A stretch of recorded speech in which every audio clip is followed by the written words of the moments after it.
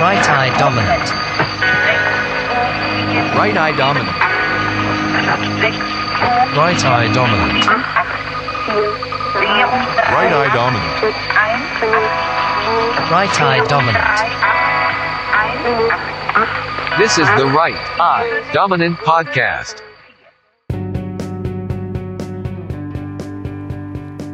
Hello, everyone. Welcome to the Right Eye Dominant Podcast. I'm your host, Nick Toro Jr. And on today's episode, I will be talking about the work of photographer Lee Friedlander, and specifically a body of work called The American Monument. This is a series of photos that Friedlander created during the 1970s, and they document monuments, statues, memorials scattered around the United States. But there's a much deeper layer of relevance to these images, and I'll be discussing that as well. And then I'll talk about one particular photograph that has resonated with me for quite some time in the deep dive known as Worth a Thousand Words. We'll take a look at some of the photographs featured in this series, but in a much broader way, think about what it means to commemorate our history, whether it be through photographs or through monuments, and whose story is being told and whose story is not being told. So without further ado, let's get into today's episode.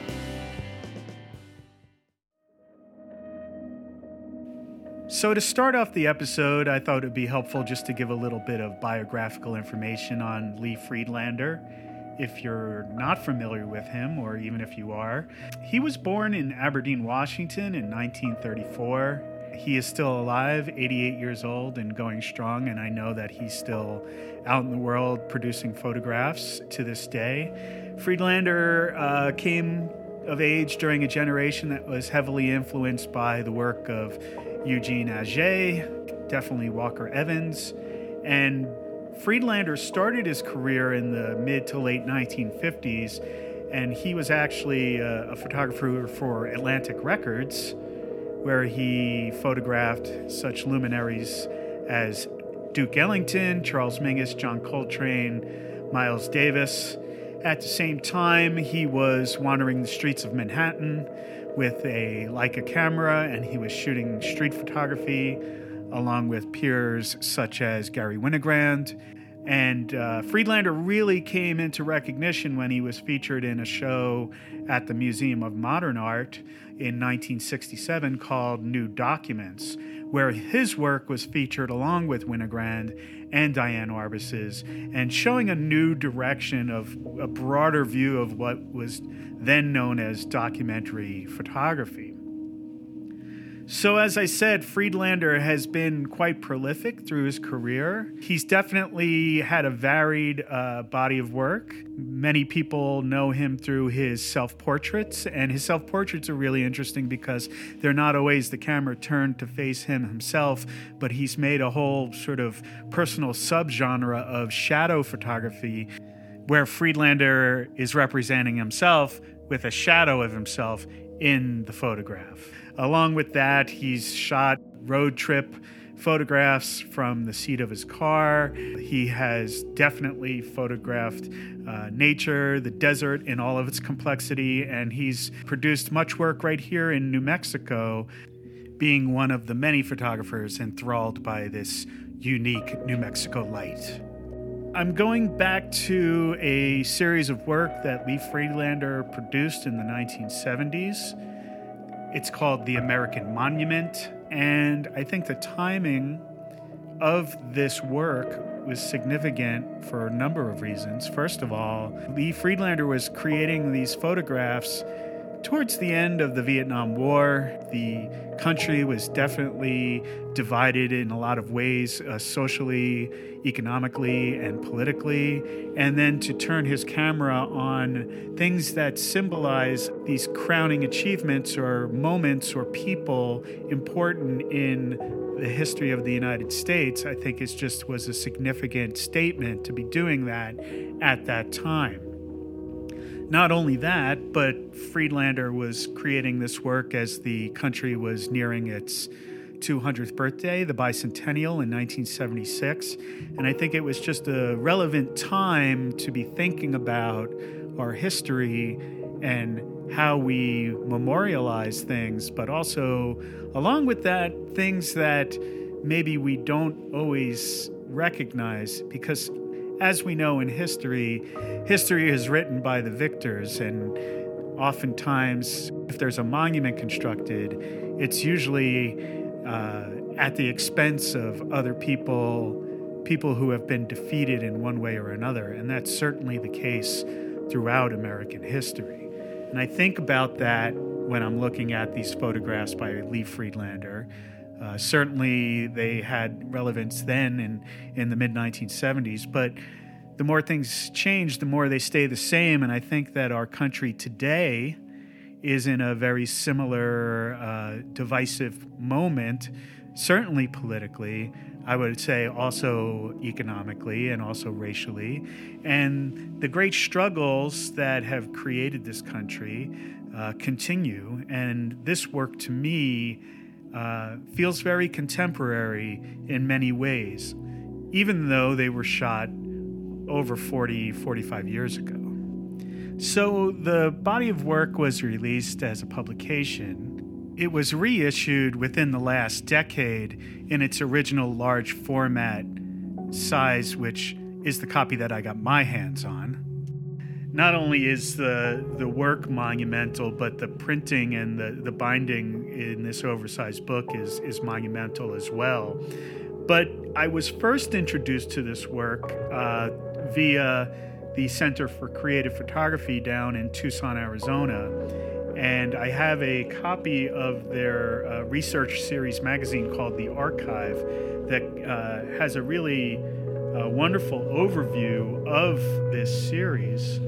And what I find interesting now, leafing through this magazine, which I'm doing right now, there's an article by Marvin Heiferman, and it's titled "One Nation Chiseled in Pictures, the Monumental Nature of American Photography." And I really like that play on the word monumental, because obviously the American spirit or the American persona definitely encompasses this sort of grand gesture, or the idea of making a monumental statement, and whether that's through invention or through the arts, and certainly through photography.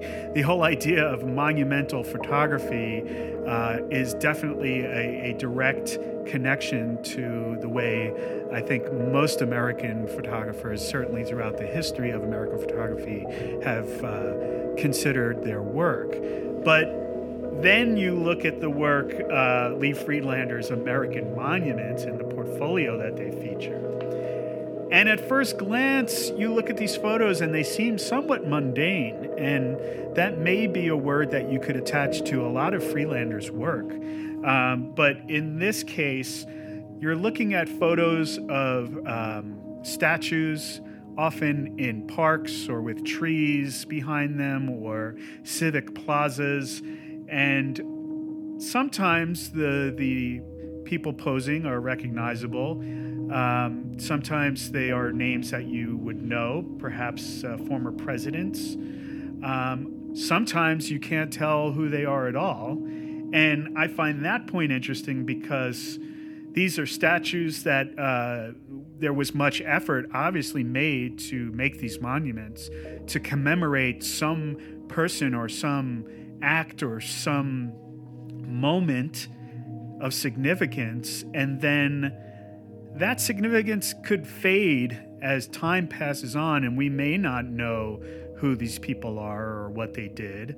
As I go through the book, I do notice that Most of them are of men. Many of them are of white men. And so that, I think, also speaks to what version of American history are we learning about or honoring when we build these monuments. Another thing that I really find compelling about this body of work is that many of these photographs are monuments that are left in places that either the city has grown up around it, or it's a park that has maybe not been maintained as it once was.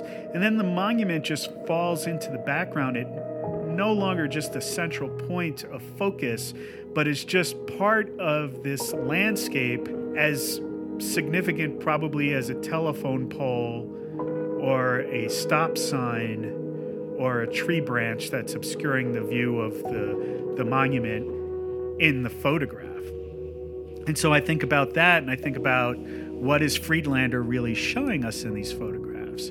He is going to historic sites and nondescript street corners, and he's treating both with the same kind of non-biased approach, I would say. There's a photograph on the front cover of this magazine, and it's actually of one of those viewing machines where you pop a coin in it and you're able to see.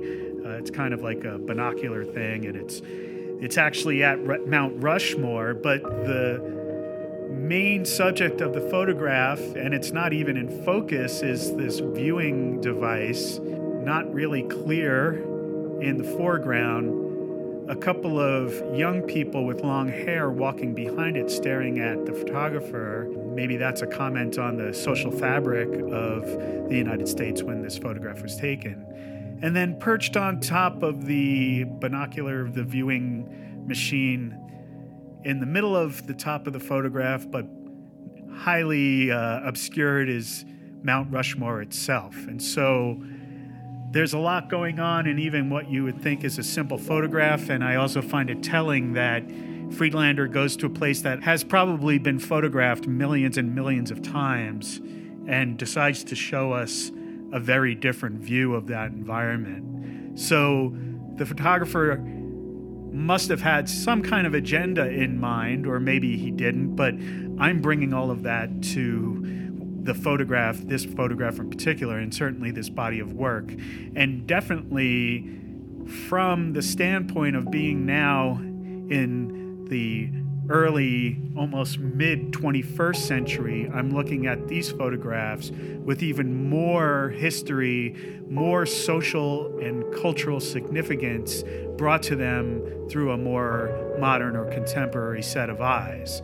And so much power resides in these images, just the fact that they're still relevant to us today.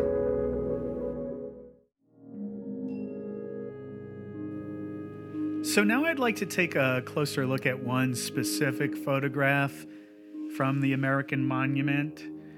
And I will definitely share this in the show notes, so if you'd like to open up the image so you could look at it while I'm discussing it, there's a link in the show notes, or if you want to Google Lee Friedlander, and the name of the statue is Father Duffy. So this particular monument Friedlander photographed, it stands in what many consider to be the center of the world, New York City. And it's not only in New York City, but it's right near Times Square. And I'm looking at this photograph, and I'll just describe it briefly. It's a black and white photograph shot on film, obviously, because it was dating from the 1970s. The angle is a slightly wide angle, and the depth of field is sharp throughout the photograph. And that's significant because not only is the main subject of the photograph in focus, but all of the background stacks layer upon layer behind the statue of one Father Duffy. I didn't know anything about Father Duffy specifically. I didn't know who he was, and I just did some research online to find out more about him, and this is what I found.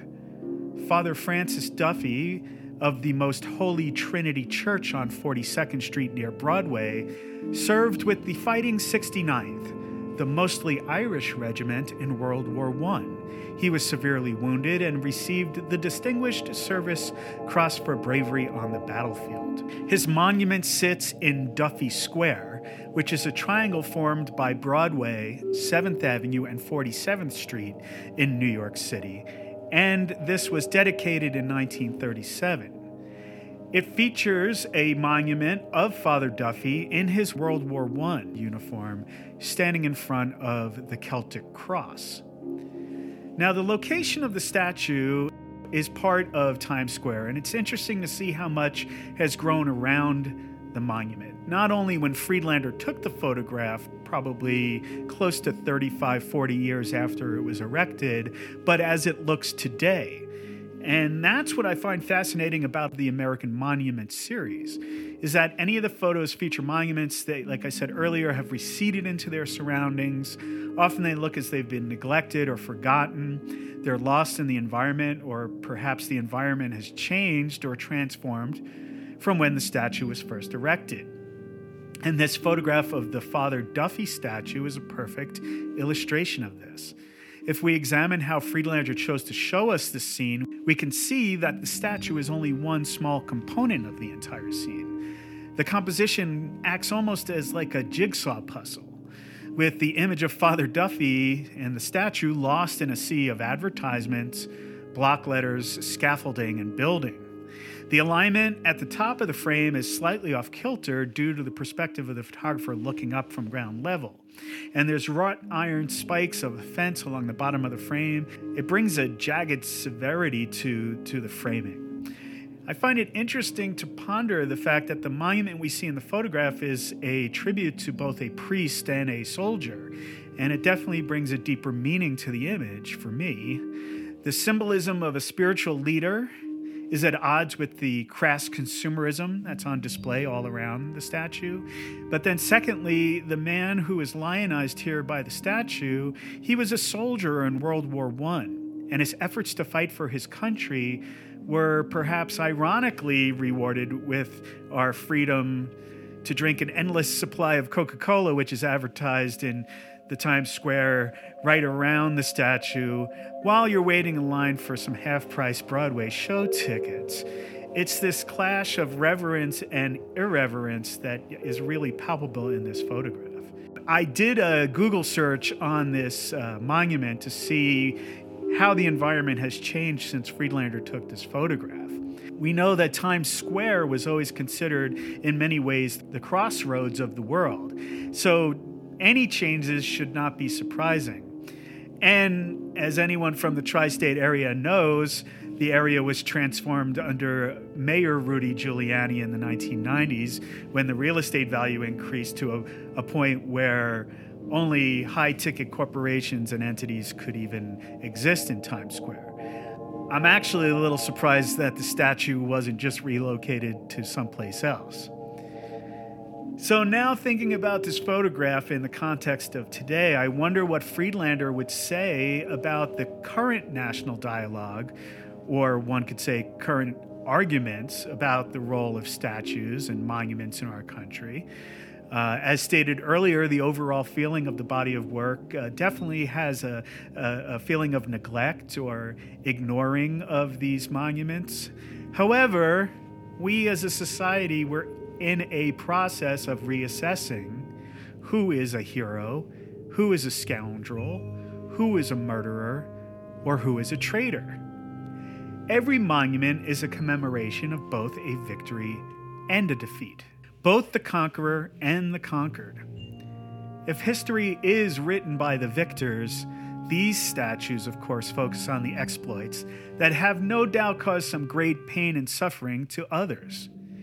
And then, from a nationalistic standpoint, it might be easier to hail a hero from a war overseas and let the benefit of time polish the luster of that monument. When those commemorated have inflicted bloodshed on our own soil, against our own citizens, should these statues be allowed to stand any longer? Perhaps Friedlander would choose not to overly politicize his intent.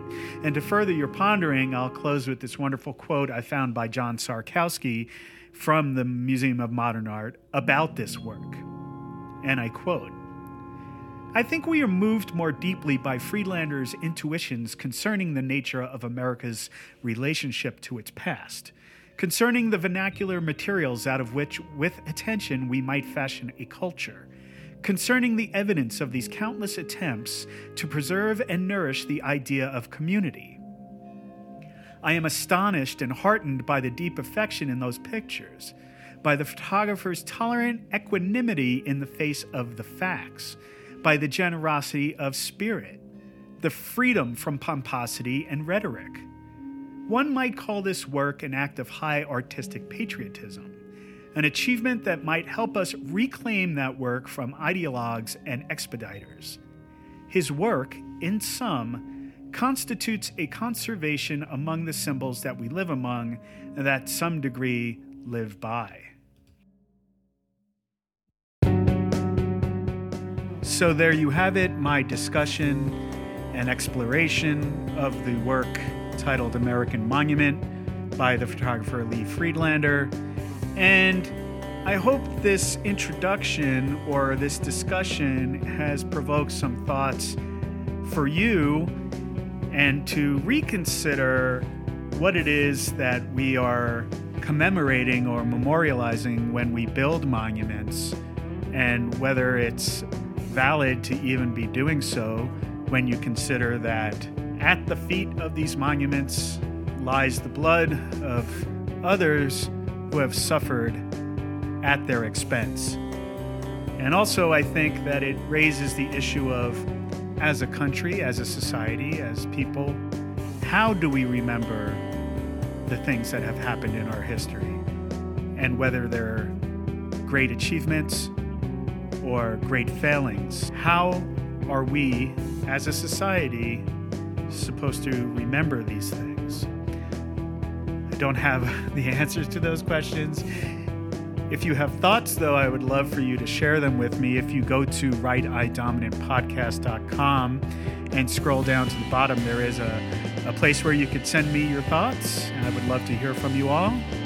Also, you'll see that all of my episodes are available for listening via links on that website, and I hope you dive in if you haven't listened to them all. So with that, I think I'll wrap things up. This has been the Right Eye Dominant Podcast. I have been your host, Nick Taro Jr. And until next time, stay well.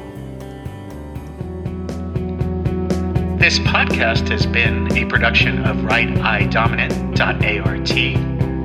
The music for this episode has been brought to you by the Conant Project, Yazar, and The White Plane.